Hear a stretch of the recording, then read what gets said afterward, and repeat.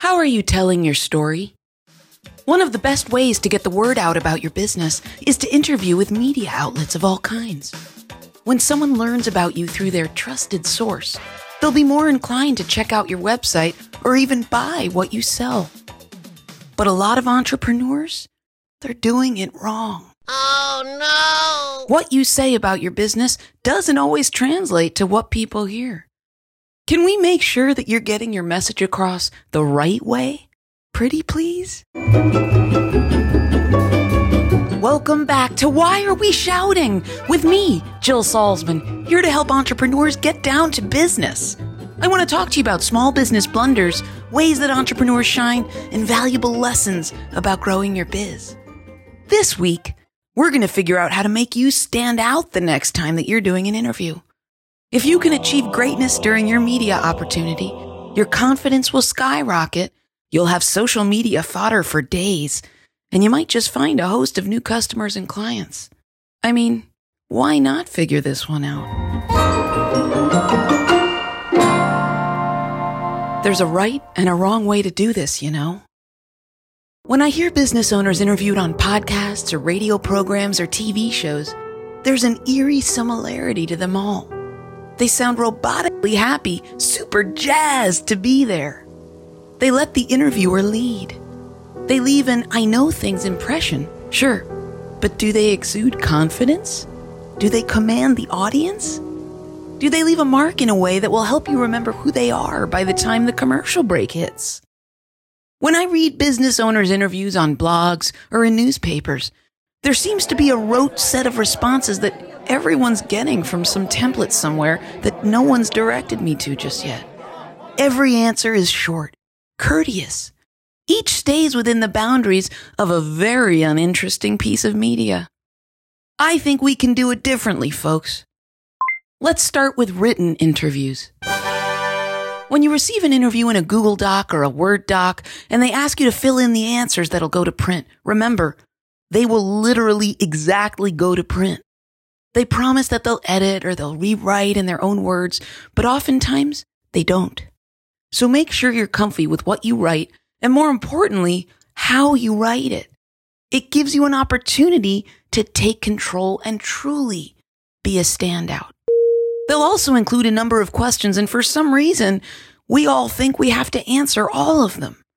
If you aren't comfortable answering a question or simply don't like the question at all, don't answer it.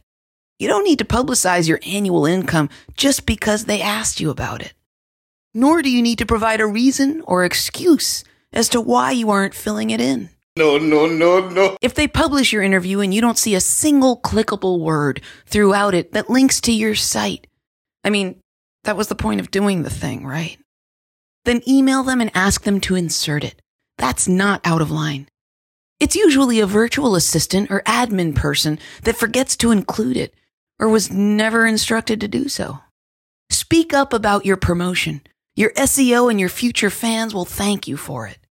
If you ask and they don't reply or update the article to include your URL, ask them again. Still no reply? Invoice them. On to oral interviews. And by those, I mean appearing on podcasts or radio shows.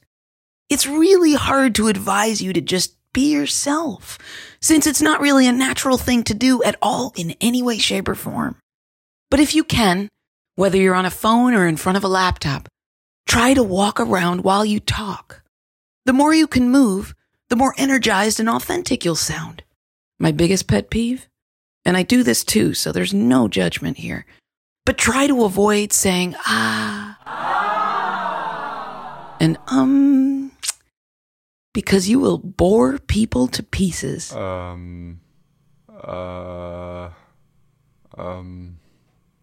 It seems really minor, but to a listener who can take in words a lot faster than they can speak them, those utterances are cues to them to start tuning you out. The best way to avoid them is to practice your answers. Even if you don't know what they'll ask. Practice with a friend, with a stuffed animal, anyone who will listen.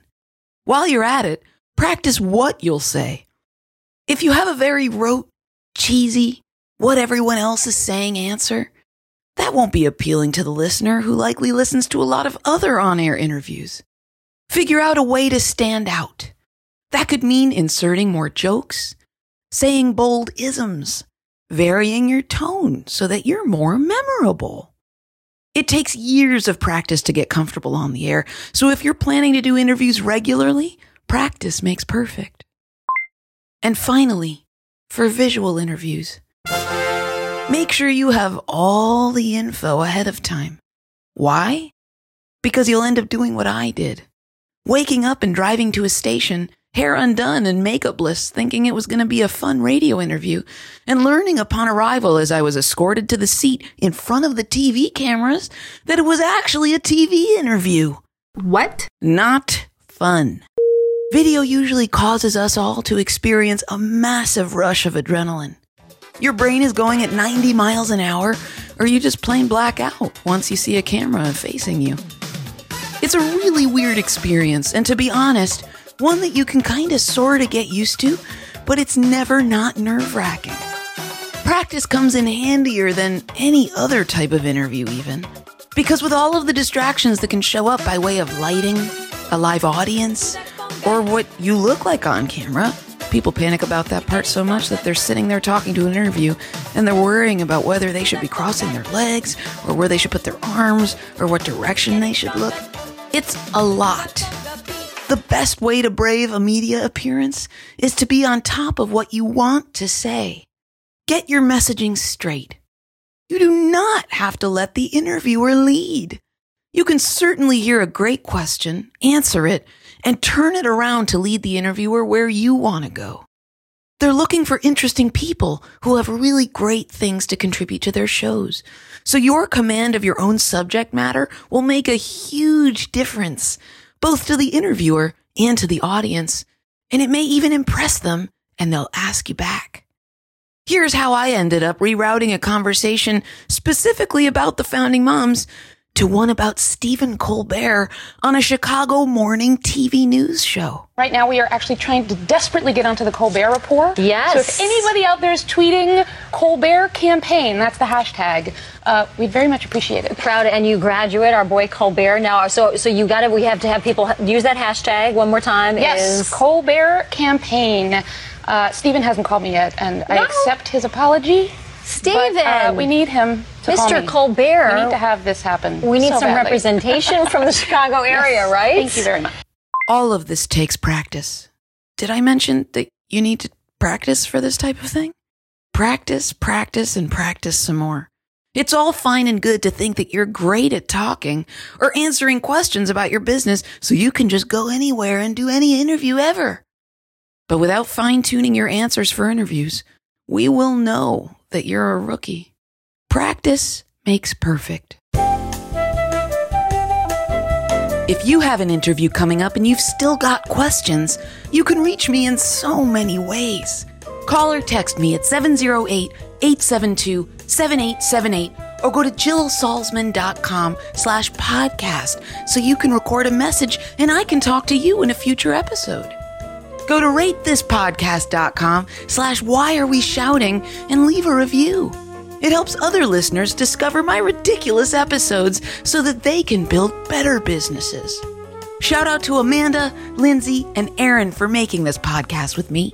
And thanks to you for listening. I'll see you next week.